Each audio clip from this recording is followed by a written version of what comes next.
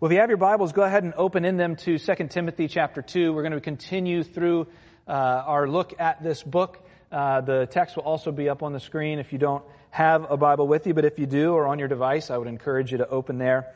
And as we begin, I remember the day where I got this phone call where the person on the other end, someone very close to me, said, "I just won hundreds of thousands of dollars."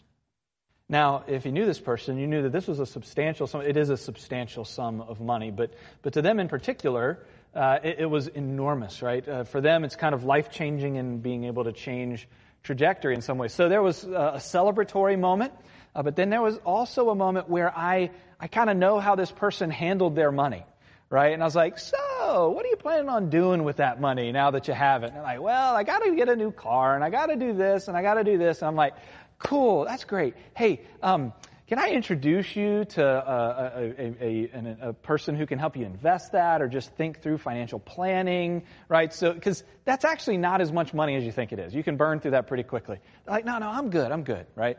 And so I pursued it a little bit, but a wise counselor friend of mine told me years ago, hey, don't do more work than the counselee, right? There's only so much work you can do for another person before you're just like, hey, I got to let you be a grown-up and make some decisions. So some time passed, less than a year, and I decided to revisit and said, hey, how's the money thing going? And they're like, it's all gone. They had spent it, right? So bottom line is, it's tough to invest well sometimes. When I did pro sports ministry a number of years back, one of the areas of ministry we do at the beginning of every season when the rookies would report to camp is we would bring in a Christian financial planner to help them work with the money that they get. I mean, sometimes they just get these exorbitant sums of money, but here's the reality about the NFL. First of all, you know what NFL stands for, right? Not for long, all right? And that's because the average career of an NFL athlete is 3 years. For running backs, it's 2, little known fact, okay? And another little known fact is probably within about 2 years of leaving the league, most of these athletes are out of money. And so it was an important ministry, and again, this reminder that it's hard to invest well. Now, it's not just money that it's hard to invest well. A number of years ago, so 4 years now, one of my first sermon series was The Grace-Paced Life, looking at the crazy, hurried pace of our culture. And a book that was impactful for me was a book called The Unhurried Life by Alan Fadling. And he talks about how in our crazy, frenetic culture, if we don't take time to live an unhurried life, God will oftentimes bring us into a season of forced unhurry, sickness, burnout, whatever that may be. And I was reminded of that recently as I'm thinking through the last couple of years of a pandemic. In a way, I felt like culturally it was God's way of imposing a forced unhurry upon us. And over the course of that time in my own life and talking to many of you, I had so many of you say, hey, I learned how to invest well in my time again, right? I actually rested. I took Sabbath, right?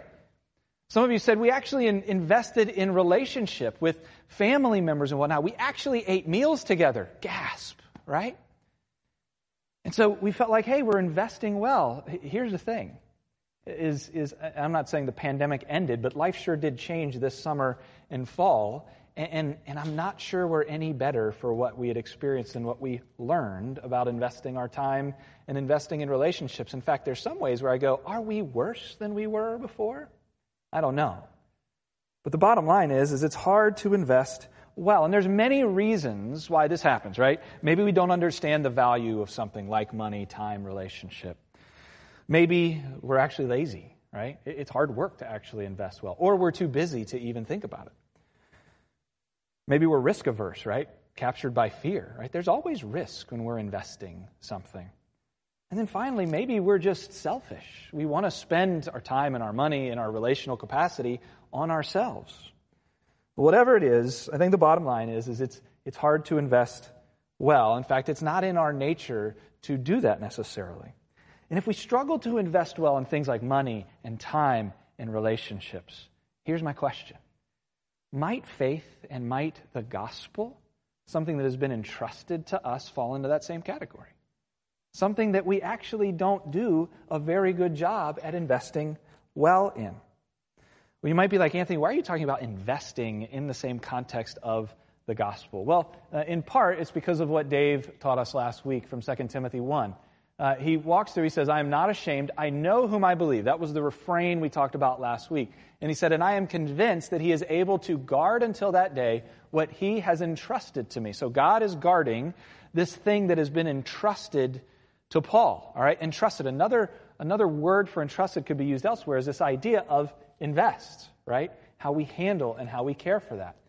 He says, follow the pattern of sound words that you've heard from me in the faith and love that are in Christ Jesus. And then he says, by the Holy Spirit who dwells within us, guard the good deposit entrusted to you. Now what he's talking about here is the gospel, the good news of Jesus. We'll talk about what that is here in just a minute. But what he's saying is Paul's saying, God deposited the gospel in me. He entrusted it to me. I'm entrusting it to you, right? It's impacted your life. And really the question that we're left with as we approach this passage here today is what then does Tim do with it? And consequently and principally, what do we, if we have called on Jesus Christ in faith, what do we do with the good deposit that's in us? What guidance does God's word have for us today? And so the big idea is simply this, is that the gospel is the good deposit. Invest it well. Let me pray for us, and then we'll get into our first main point here today. Lord, thank you for this morning. And Father, I will confess in my own life, I'm actually a pretty poor investor. Lord, there are so many of these four characteristics of busy or not understanding the value or even selfishness that leads me to be a poor investor of a lot of things. And Lord, I'm sure for every single one of us who do call on you in faith that we struggle with investing in that or investing that good deposit as well. And so Holy Spirit, would you use your word this morning to help us just have eyes to see how we lean into what you would call us to do with the good deposit of the gospel. So Holy Spirit, would you guide and protect my words? And we love you. We pray these things in your name. Amen. All right, so here's our first point we're going to look at. The first question is what do we do with the deposit? What do we do with it? And there's two things we're going to see. Paul calls Timothy to be strengthened and to strengthen others. To be strengthened and to strengthen others. So here's the first part, be strengthened. Verse 1, you then, my child, be strengthened by the grace that is in you in Christ Jesus. All right? That's the first bullet point. Here's the second one, is strengthen others. What you have heard from me in the presence of many witnesses, entrust to faithful men who will be able to teach others also. All right. So again, back in verse 14, Paul calls the gospel the good deposit. All right, so let's kind of clean up the language a little bit. When we talk about the gospel, what are we talking about? The word gospel literally means good news. It's good news. And in Scripture, the gospel is always referring to the person and work of Jesus Christ. And so in a way, that is most simply the good deposit. Now, I will tell you where that good deposit isn't so good, where it kind of loses its shine, where we're like, is that really good? I think one aspect is when we look at the good deposit or the gospel as just simply religion, when it's just simply religion. And what I mean by that is when our faith in the gospel is coming to church and just doing these kind of weird ritualistic readings and things like that, right? That's not going to be good to us if it's just these motions that we continue to go through. Or when it's just simply another version of religion is when it's just rules. Things that we keep to hold our resume up to God and say, look at me. Smile at me, God. Look at how good I am, right? We will become neurotic, and we will constantly be fighting for His smile, forgetting that we already have it in Jesus. The third thing is when that religion becomes our self-righteousness.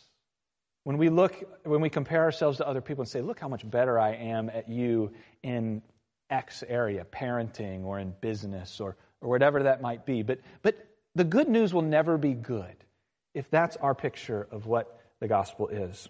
Here's another time where it can get us in trouble is when Christianity becomes nothing but a lobbying block or a voting block to be appealed to in things like politics. Friends, the gospel is far bigger, as we've talked about in weeks past, than any human institution or ideology. And so if that has become what Christianity is to us or what we understand it to be, we've missed it altogether. We need to be reminded about what's good about the good news. Remember, the good news starts with bad news, Remember that. What the Bible tells us is every single one of us are spiritually bankrupt, dead, rebels, coming out of the womb, shaking our fist at God, saying, I want to be king, and I'm going to kick you off the throne at whatever cost. We're enemies of the one true God. And Romans 1 does have this picture of a God who rightly judges all people. But you know what that picture of Romans 1 is it's God actually being a gentleman and stepping away, saying, I'm actually giving you what you desire, and that is a life and an eternity apart from me. Deep down, that is who we are. The good news has to start with bad news, but here's the good news. Even though we are far worse than we ever imagined, if we are honest with ourselves, we know this. He still sent his son Jesus into this world. Jesus came and he lived the perfect life you and I could never live.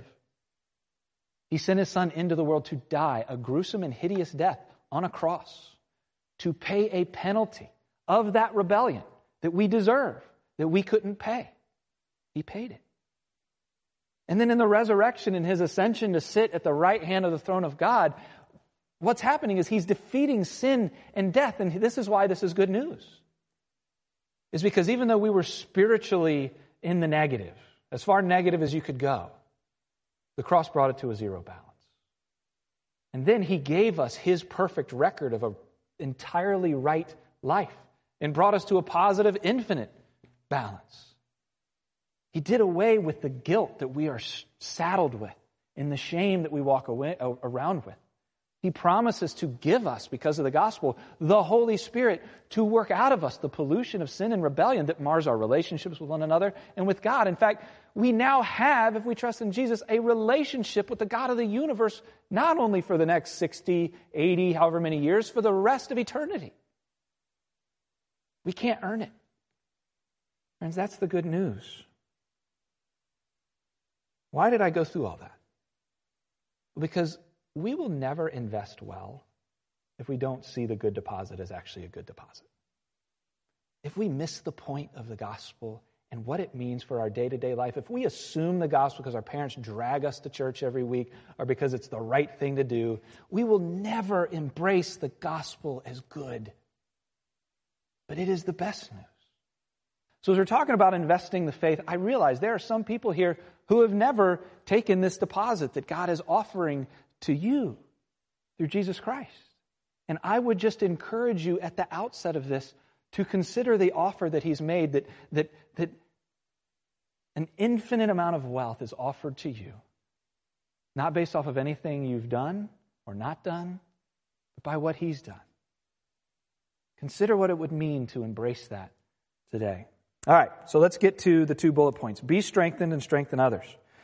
Be strengthened, verse 1. Did you read it? He said, be strengthened by the grace that is yours in Christ Jesus. So as he's calling Timothy to do the work of ministry, he doesn't start with, here's the 5 things you need to do on your checklist, right? Get busy. He actually uses a passive verb, which means Timothy is actually being acted upon. He's saying, be strengthened by grace. So before we go out and start doing for God, he's like, slow down, stop, and cultivate and strengthen yourself with grace. Slow down on that for a minute. Paul talks about this in 2 Corinthians. He says in his ministry, he's like, we're not sufficient in ourselves to claim anything is coming from us. Our sufficiency is from God. Paul's constantly telling Timothy, this is not about you. It's not your efforts. You can't muster up enough to change the entire world. You need to cultivate the gift of grace in your life. Why does Paul start here? Have you ever been on a plane? You remember the beginnings of a flight where they say, if there's a sudden drop in cabin pressure, masks will drop from the ceiling, right? Has anybody been on a plane where the mask has actually dropped from the ceiling? Come on, be brave. Anybody? There was one in the last service. How terrifying would that be, right? You're just cruising along, and I was like, burr, burr, burr, the things start bouncing. What do they say when the mask drop? They say, first put the mask on yourself and then go to help others. Why? Because if you start walking around trying to be a hero without a mask on in that moment, guess what's going to happen? You're going to run out of oxygen and you're going to pass out, or worse. You're going to be of no help to anyone, right? This is what it says. Hey, before you start going and doing, Timothy, put the mask on. Be strengthened by the grace that is offered to you in Jesus Christ. And so, friends, especially my hard work, I'm very thankful for you people who do a ton of ministry, you Enneagram 1, 2s, and 3s, right? Let me just ask you this question. As you go and love and serve and minister to other people, do you have your mask on? Do you have your mask on? Are you first being strengthened by the grace that is offered you? Because if you don't, you're going to run out of oxygen. You're operating at altitude, and there's not much air left. We can often tell where we're not being strengthened by grace because we start getting cranky and bitter and looking at other people and being like, well, they're not working as hard as I am, right? Or burnout. And friends, I'm just going to tell you, that is a pitfall I fall into all day long.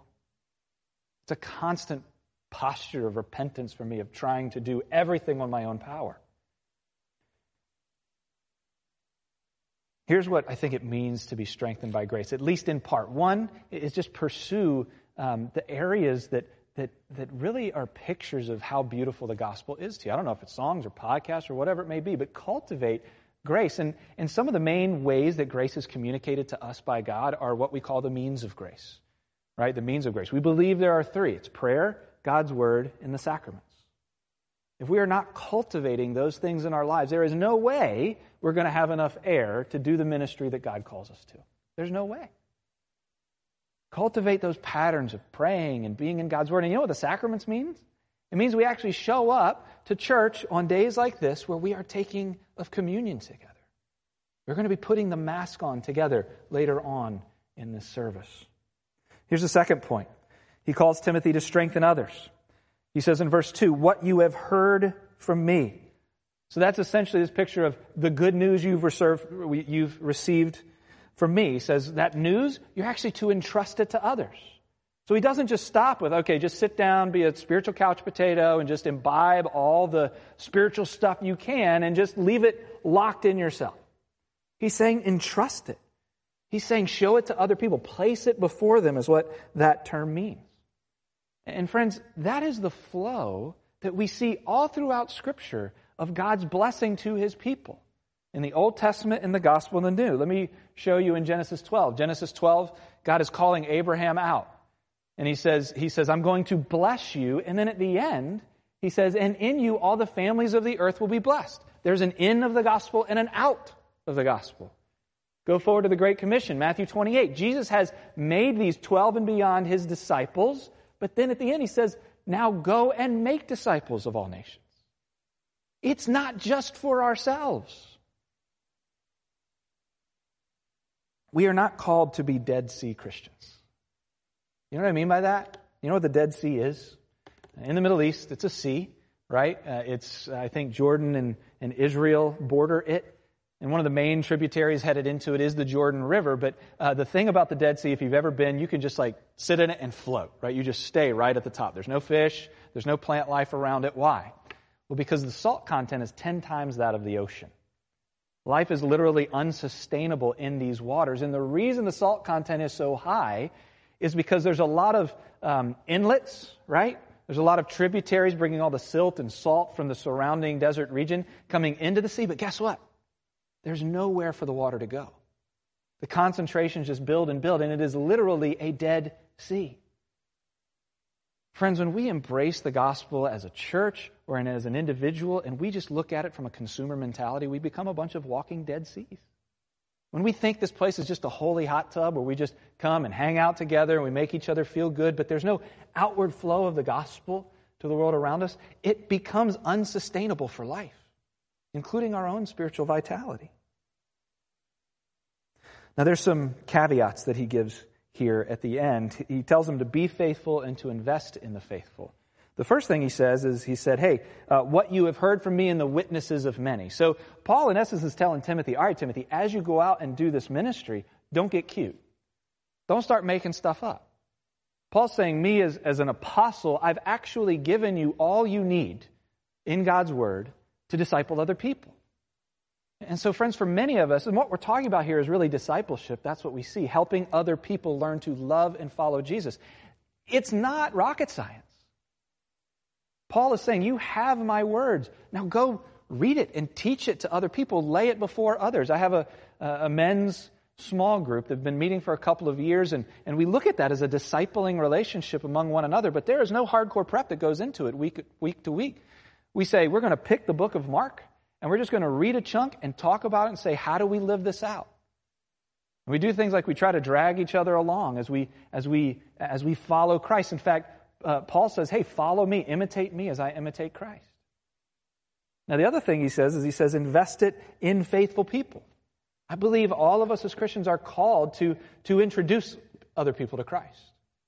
But I think what this is talking about is it's saying invest in faithful men or people who will be able to teach others also. You know, there comes a point where God says to us, there's a strategic nature of who and what we pour our lives into. You know, there are some people who will not be faithful to the gospel. And I know there's this tendency of constantly going after that.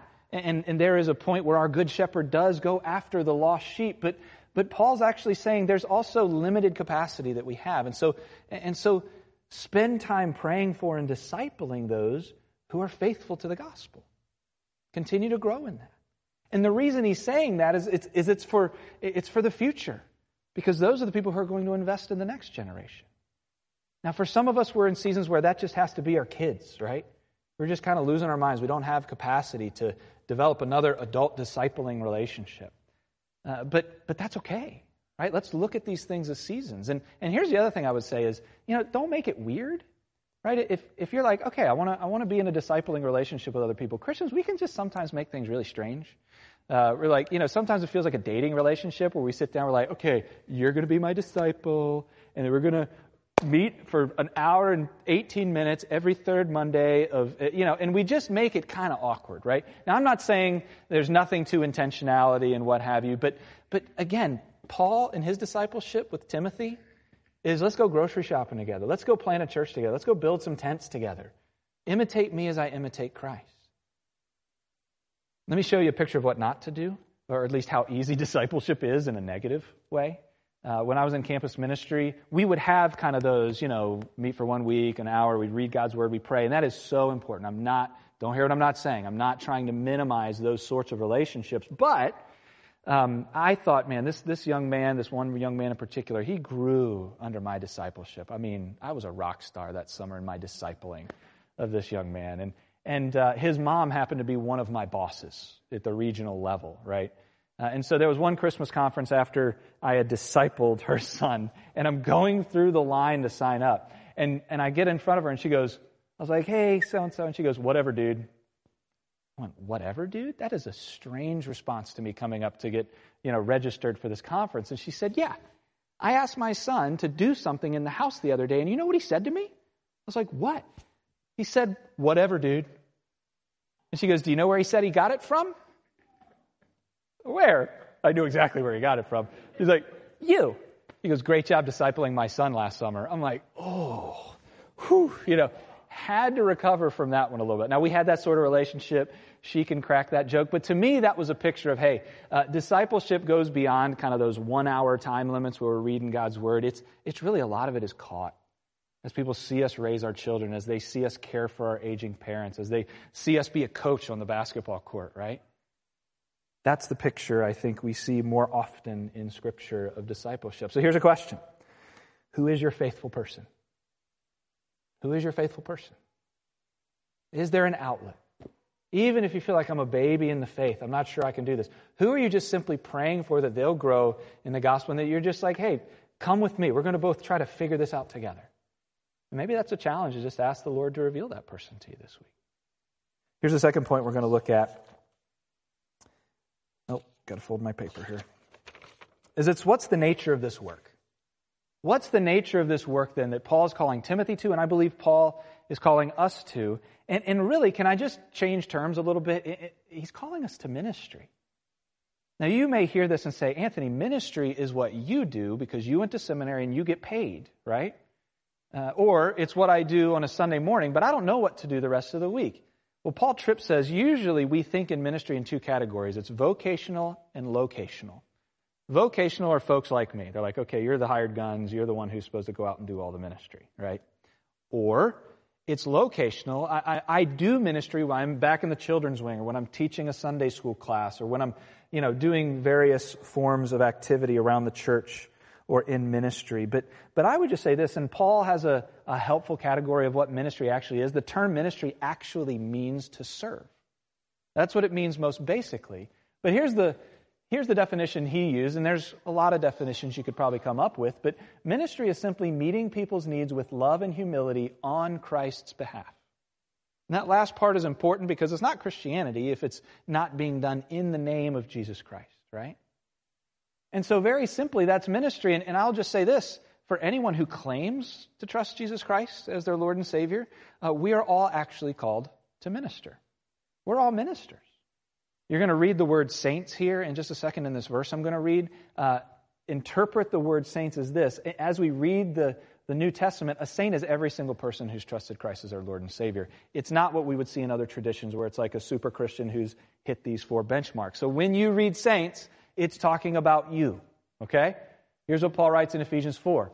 He gave apostles like Paul and prophets and evangelists, the shepherds and teachers like pastors and elders, right, is another way of looking at that. To do what?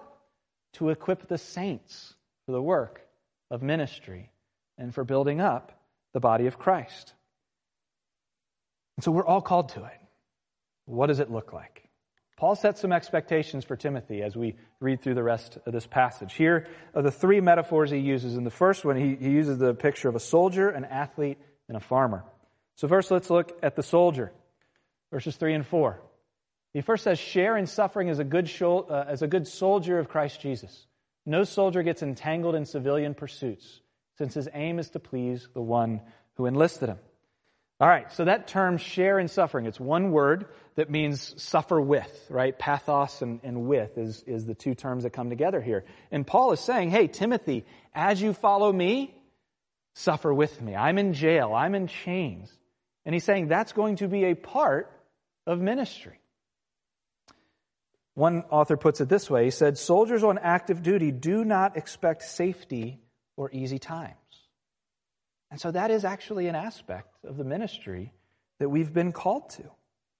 There's a couple of folks in our church who have recently been deployed to active duty. And in that, and talking to spouses and friends, they're not expecting easy times. They just didn't go to the Ritz. They know that this is going to be hard work. In fact, I think a part of our discipling other people is recognizing that suffering and even persecution is a part of it. We'll get to this in a couple chapters, but Paul says this a little later in this book. Indeed, all who desire to live a godly life in Christ Jesus will be, right? Not some might be, but all will be persecuted. He goes back, let's go back. It says, no soldier gets entangled in civilian pursuits. So what this is not saying is hey, if we're a follower of Christ, we have to be total separatists. It's us against the world. We can't ever engage in something like maybe an NFL football game, right? But what it's saying is that term entangled is very important. Because sometimes we can get entangled in what the world around us offers to the point that we forget that we're on a mission from our commanding officer. And so one person put it this way, soldiers must concentrate as much as we're called to suffer. And you're like, great, Anthony, sign me up. Love ministry right now. I'm really excited about this. Well, here's what I want us to pay attention to is this last line. His aim is to please the one who enlisted him. There is this commanding officer that they revere. And he's saying the job is to please that commanding officer with what he's called me to. Maybe I can put it this way. Back in 7th grade, so you've heard me talk about me being awkward and a baby giraffe, right? And never was that more evident in my life than 7th grade. What an awful year that was for awkward Anthony Gamage, right? Because I have some height to me in 7th grade, people were like, you must play basketball, right? Everybody who has height has been asked that question 100 times, whether or not we even know what a basketball is. And so I thought maybe I should try out for the 7th grade basketball team. Literally one of the most scarring moments of my life. Essentially, the coach is like, okay, first drill, I want you to, dribble down the court and just hit a layup. We're going to do that for the next 15 minutes. I want you to count how many you make. There's me running down the court. Bing! I'm hitting the bottom of the rim. I'm throwing it over the glass. I had never made a layup in my life. It was horrible. Didn't make one. I heard my friend just snickering every time I came back, just making fun of me. It was awful. Like I kind of get weird feels up here as I'm talking about it right now. But here's what happened. My friend Joey Harrow is a star athlete, played college ball. His dad, Chuck knew my dad couldn't really engage with me much because he was sick. And so what he did, Joey made the team, and the times where Joey had to now go to practice, Chuck would say, you're going to come over to my house and you're going to practice layups. And so Chuck, for months, worked with me on basketball and layups while Joey was at basketball practice. And even when he wasn't helping me practice, guess what I was doing? I was practicing layups. At that point, I wanted to make this next team that was coming up in a couple of months. Not because I wanted to make the team, of course that was a part of it, but I wanted to make Chuck happy. Chuck had poured his life into me. 3 years ago, Chuck and I had a phone call. He's in his 80s now, and I just said, you still don't know how much that meant to me. That picture of me, and I made the team. Woohoo! I made a layup, right? It was really exciting. Many layups, actually. But the best part about that was I was actually to see a smile on Chuck's face when I came back and said, guess what? I made the team. And that's the picture of soldiering on that Paul is giving to Timothy. Here's the second picture, is that of an athlete.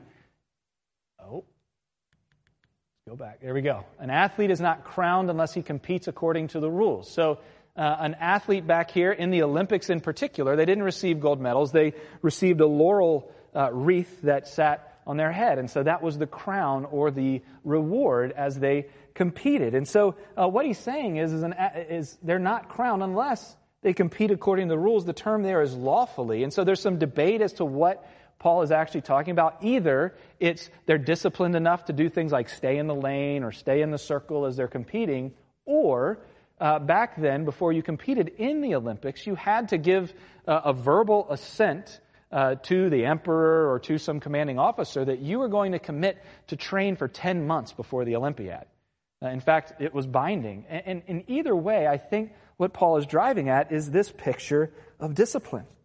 There is a discipline to the Christian faith. It's not something that just kind of happens automatically. The third picture he gives us is that of farming. It says it's the hardworking farmer who ought to have the first share of the crops. And it's similar to discipline, right? Have you ever met a farmer? Have you ever known a farmer? Growing up in some areas, having friends from rural Virginia, I knew a lot of farmers, and those people were the hardest working people I've ever met in my life. They're up before the sun comes up. They smell really bad. They sweat a lot because they're doing things like shoveling dung, right?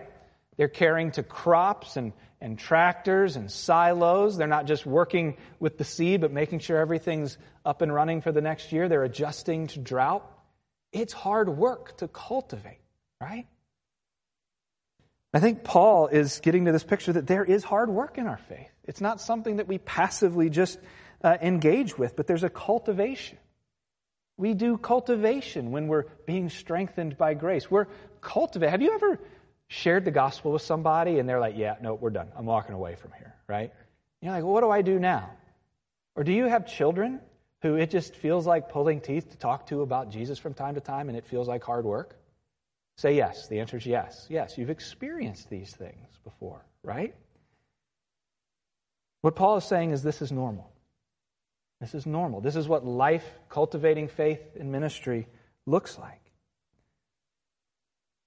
Suffering, hard work, discipline, it's actually a sign of investing well. Now, I want you to also pay attention to the positives that he talks about. Pleasing the commanding officer. A crown. Paul talks other places about being crowned with righteousness, right? And other crowns that we receive.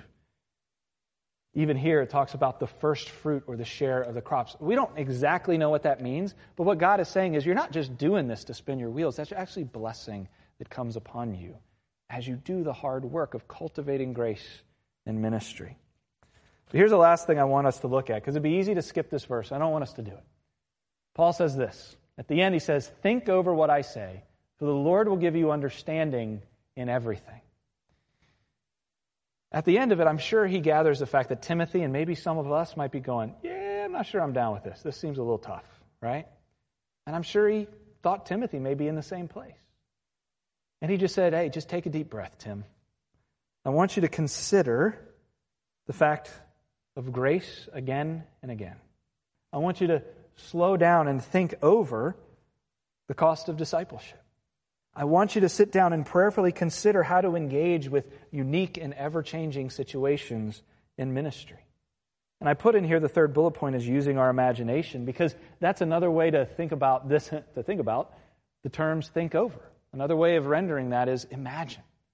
Dream prayerfully with God. Hey, what does this mean? What might this mean for the ministry you've called me to? And here's the good news, is at the end, he says, I'm going to give you understanding in everything. So there is work on our part, but God says, as you think and pray and consider, I will meet you in that place to give understanding.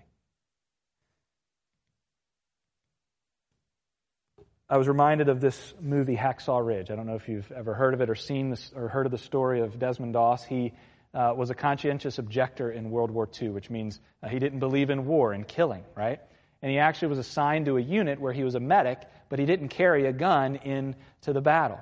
Well, they were deployed to Hacksaw Ridge in Japan, and they climb up this rope ladder to get up to the ridge, and they go and they attack, and they think they're doing pretty well on the first day, but the morning of the second day, they just get ambushed, most of them killed, pushed off the ridge, and there's a scene where Doss is right at the edge of the rope ladder. Everybody else had gone down. His friend had just been killed, and he gets to the top, and he stops, and he just goes, I don't know what you want me to do, God. What do you want me to do? It's like you've gone quiet. And as I heard that, I thought to myself, yeah, that's how it feels. Even when I attempt to do this stuff, to take it to God, to dream, to understand, it oftentimes feels like he goes quiet.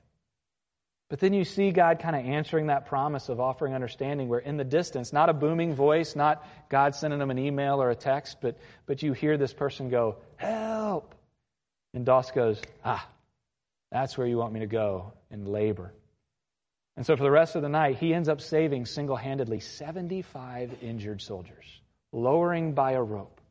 And as he continued to do it, his heart began to grow in this ministry of service that he was doing. And about person 40, he's sitting on the edge of the ridge and his hands are bloodied. And he just goes, please, God, give me one more. And he goes right back into the battlefield. And as I was thinking about that picture this week, I was thinking, I think that's the picture God wants us to have. In our fear and in our reluctance, he wants us to be strengthened by grace and to go to God and say, God, help. Help me understand what you want me to do. And in the midst of it, he promises to meet us. And as he does, as we see those opportunities to love and serve others, our heart grows. And our prayer then becomes, please, God, give me one more to serve, to love, to introduce to you. I think that's the picture of investing well that Paul gives Timothy and us today. Let me close this as we move to communion. Lord, help us. Help us to invest well. Lord, I don't know what that means for my friends. I don't know where we are even with understanding the grace offered to us in our lives. And I don't know where we are in ministering to other people. I know that it's not necessarily native to our church culture to constantly be going, who can I walk with to introduce to Jesus, to disciple, to point to you? But Lord, may I just ask you to change that? And Lord, for the heart that has never said, hey, I want to follow you, Jesus, I pray that you will draw it to you today. Be with us as we move to communion, and we pray these things in your name. Amen.